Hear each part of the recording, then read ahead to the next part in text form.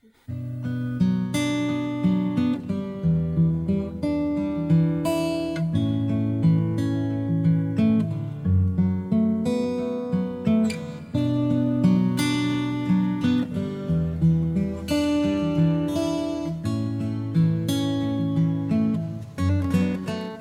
and welcome.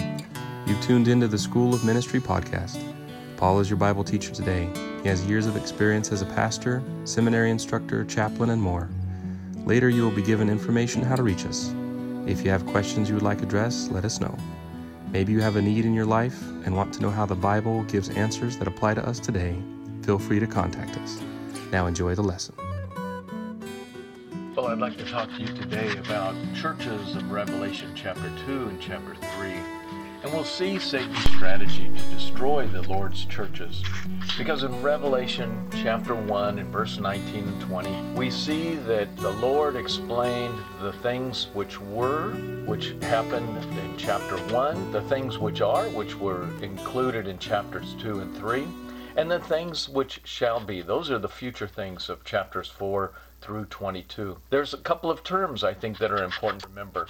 That the angel that is spoken of here is the messenger, and it has a reference to that supernatural overseer, the angel, but also carries the idea of a pastor. And the lampstand, of course, is a church. That's important. We're going to see that again. And some people would say, well, the church is gone, but we find that again in chapter 11. So what happens? What's the sequence here in Revelation 2 and 3? Well, nothing happens in a microcosm. It's a great, broad understanding. That's to say, it doesn't happen countrywide until it happens in the individual churches. So it provides a warning, not only what happens on a big scale, but what happens on a small scale. So that's why we as a church need to be aware. Each one needs to be aware, because it starts in the individual churches and it escalates until pretty soon all of them have gone down the same path. So let's look at Revelation 2 and 3 and we'll get some answers, because I think Satan has a 5-step plan. It's a 5-step plan to take over the Lord's churches, and basically what he wants to do is to neutralize them, want to take them right out of existence. And we see this 5-step plan unfolding in these 7 letters to the 7 churches from the Lord right here in Revelation chapter 2 and 3. Now, it's important to see that the 7 churches were 7 actual churches in Asia Minor.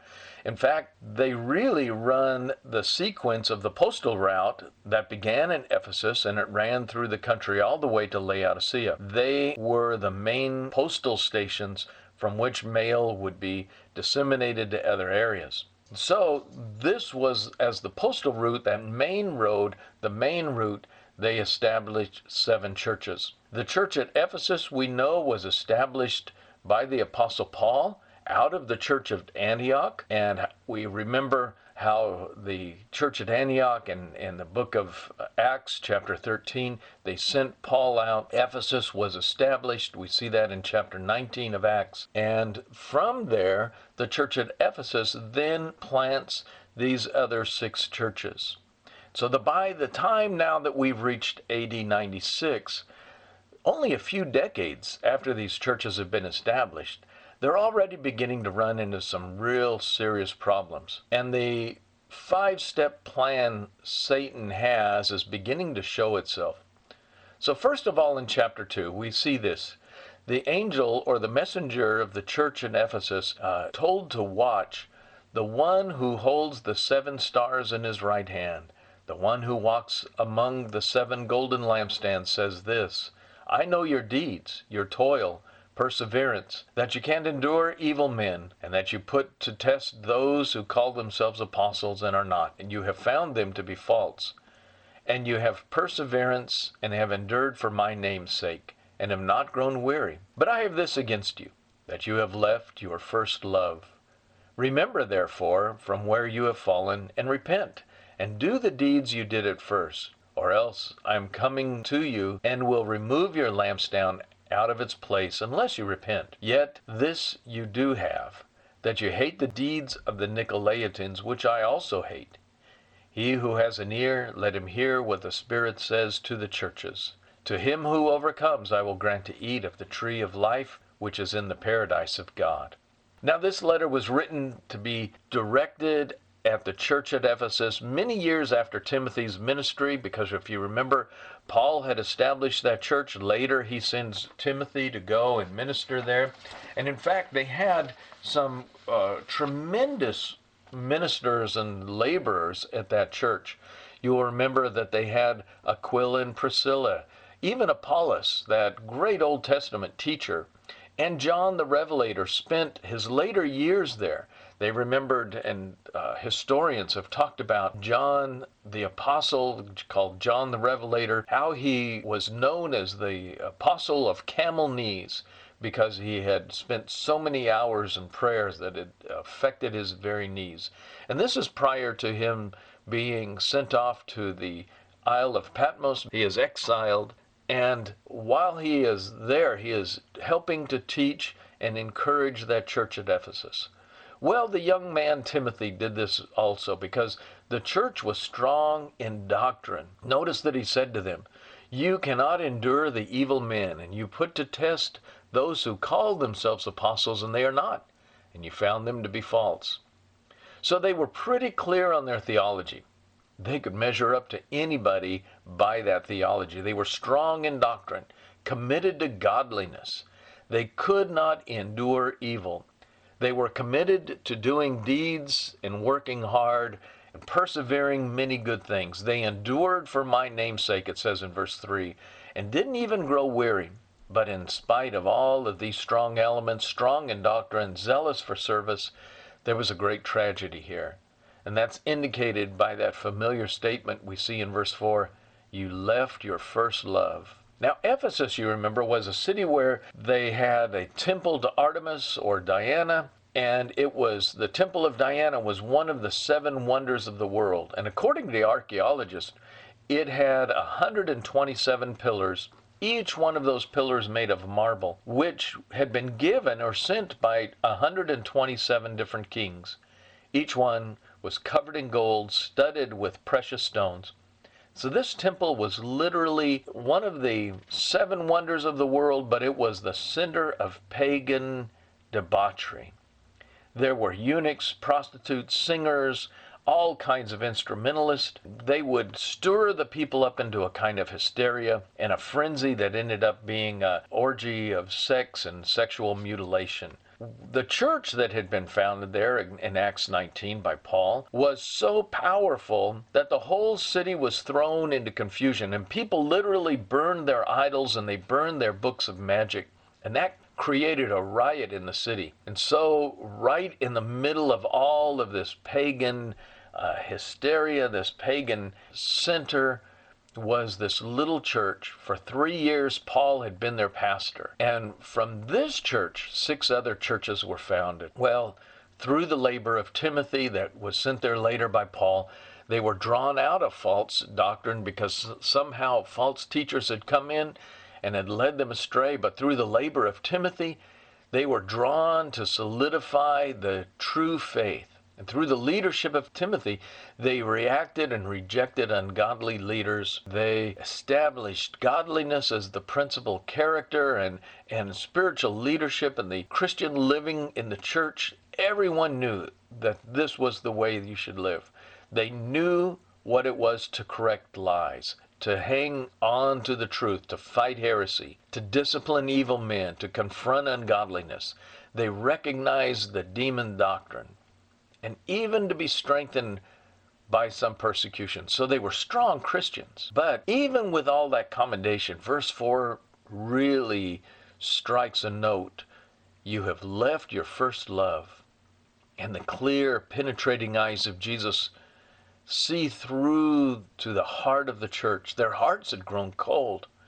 Their passionate love for Christ, their zeal for God, their deep sense of thankfulness has become a cold orthodoxy. It was becoming just a service.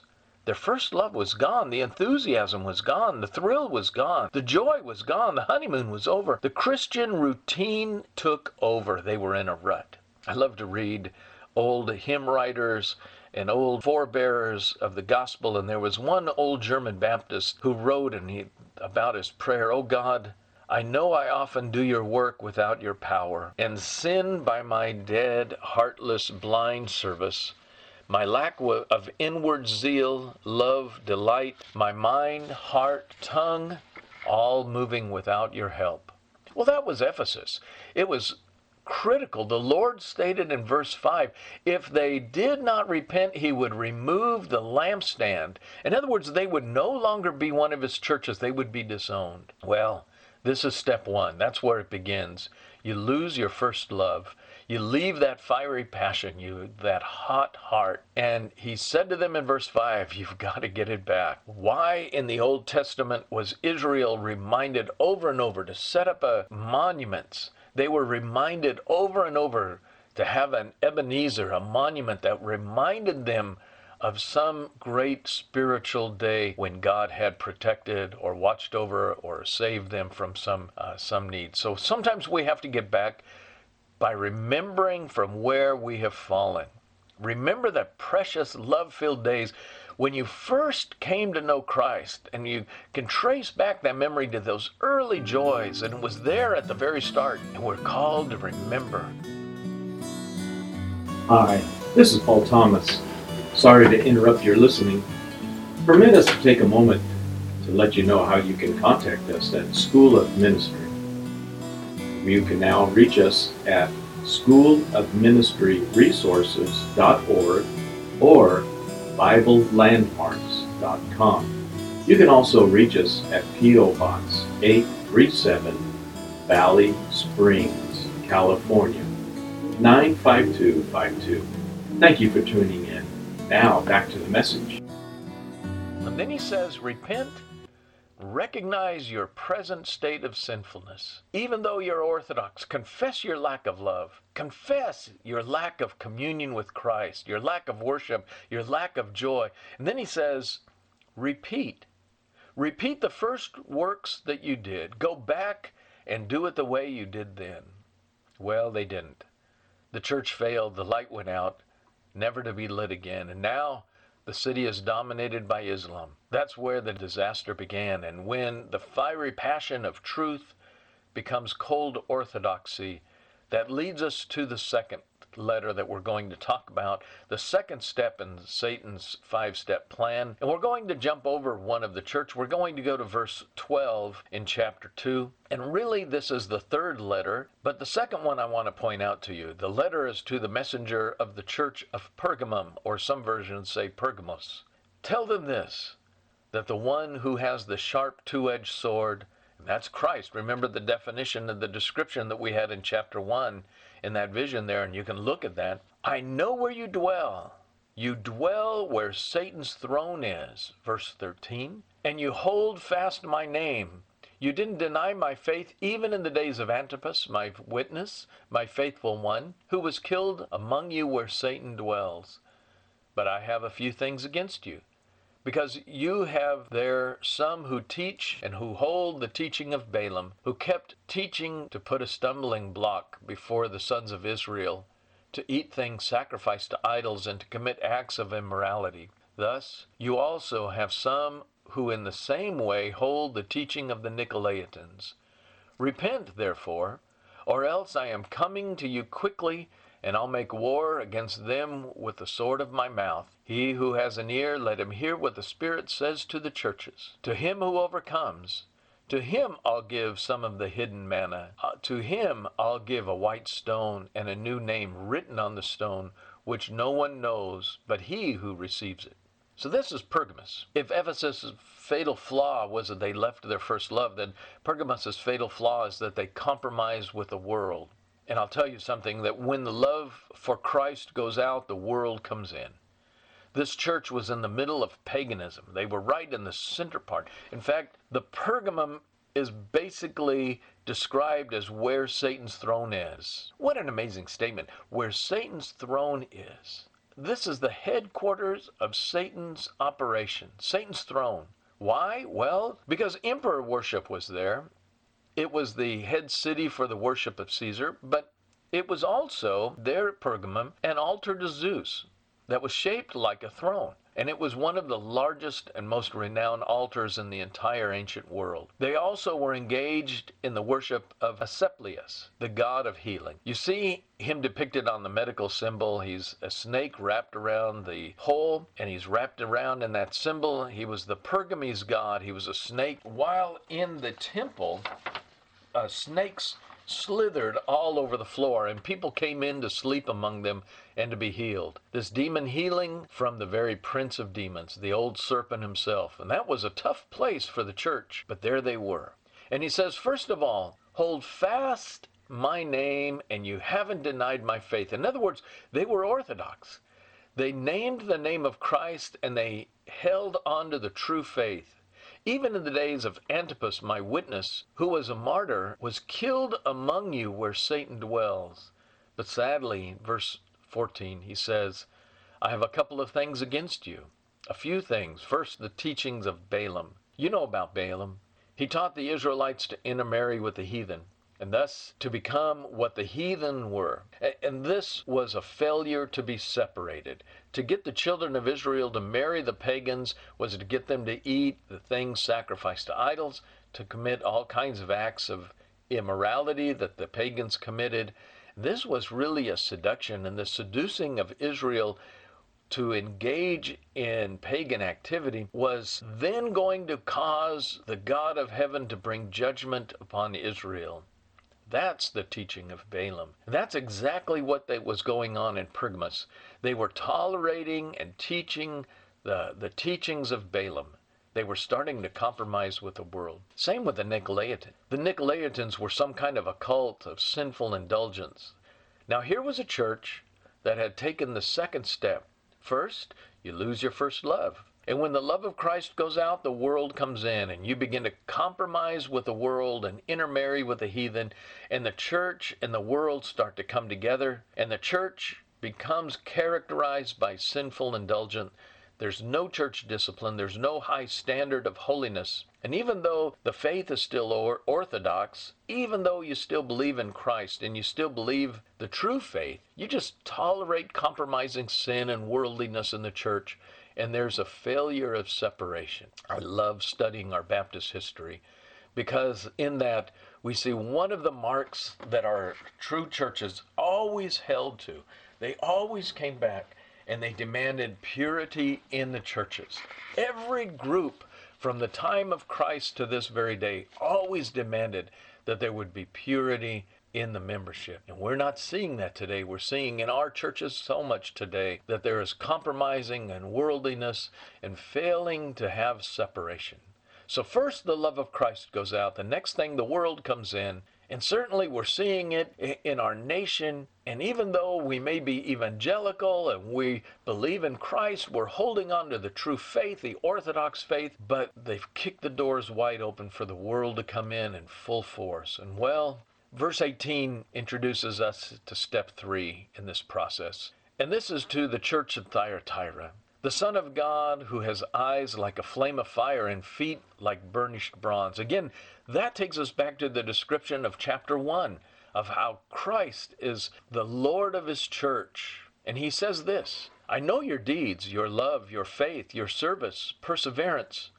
Indeed, as of late are greater than at first. But I have this against you. You tolerate the woman Jezebel, who calls herself a prophetess. She teaches and leads my bondservants astray, so that they commit acts of immorality and eat things sacrificed to idols. I gave her time to repent, but she doesn't want to repent of her immorality. Behold, I cast her on a bed of sickness, and those who commit adultery with her into great tribulation, unless they repent of her deeds. I'll kill her children with pestilence. All the churches will know that I am he who searches the minds and hearts. I'll give to each one of you according to your deeds. But I say to you, the rest of who are in Thyatira, who do not hold this teaching, who have not known the deep things of Satan as they call them, I place no other burden on you. Well, nevertheless, what you have, hold fast till I come, and he who overcomes, and he who keeps my deeds until the end, To him I will give authority over the nations, and he'll rule them with a rod of iron. As the vessels of the potter are broken to pieces, as I also have received authority from my Father, I'll give him the morning star. He who has an ear, let him hear what the Spirit says to the churches. So here's the third letter we're talking about today, to the church at Thyatira. And it starts out, in some small compromises. You let the world in, and let's not make an issue out of separation, because after all, that divides. And we want to invite unbelievers in. We need the numbers. We want to make everybody feel comfortable. We want them to feel welcome. We want them to feel accepted in the church. And by the way, that's the very reason why, after all the years of ministry that Jonathan Edwards had in the church that he pastored in Massachusetts, he pastored there for 23 years, and the church kicked him out because he wanted to keep the standard clean and clear. And he didn't want to admit to the church those who didn't belong to Christ. They threw him out of the church, even after all those mighty years of ministry. Well, the same thing is going on here. And in the church at Pergamum, the doors were thrown wide open. The world was invited in. And now once they've come in, the doctrine starts to change. And that's what happens in Thyatira. All of a sudden, you have Jezebel there, who is a false prophet, and she's given opportunity to teach and lead the people astray. We see that today happening where the scripture is clear that women are not to teach and have authority over men, and yet we have women preachers all around, and they're allowed in, these Jezebel teachers. And so what happened is she was given an opportunity to teach and lead the people, and she led them astray. So first, the first love goes. And then we open the door to let the world in, holding on to our doctrine. And then we allow false teachers in, because we've already agreed that we're not going to make a separation, and false doctrine comes in. Compromise leads to deep sin. One thing I was taught in seminary and over, and it's so true, when you compromise, you lose. And here, the Lord refers to the deep things of Satan in verse 24. Boy, what a sad and tragic commentary. You can go out, have a drink, dance, have fun, watch what the world watches. It won't affect you. That's all what the deep things of Satan. That's the lies from the pit of Satan's theology. And some in Thyatira had gone so far that they participated in these idolatrous orgies that were being held. They were committing acts of immorality, eating things that would have been sacrificed to idols. And now this could be exactly what had happened in the Corinthian church. Why Paul told in 1 Corinthians 10 that they could not eat at the table of demons and the Lord's table. The Lord says here in verse 21, you're going to have to repent. But she doesn't want to repent. Now the church is tolerating sin, and Jezebel doesn't want to repent. So not only were they tolerating sin, but they wouldn't repent of it. They wouldn't make a separation. They wouldn't deal with sin. They wouldn't do church discipline. Not only that, it wouldn't even deal with a heretic. It wouldn't deal with those who hold on to false doctrine, and those who held to the true doctrine were not exposing the false, and judgment was going to fall. That's why in verse 24 he says, there are a few, some who don't hold to this teaching. Verse 25 says, hang on till I come. You see, the great enemy destroying the church moves slowly. It takes time.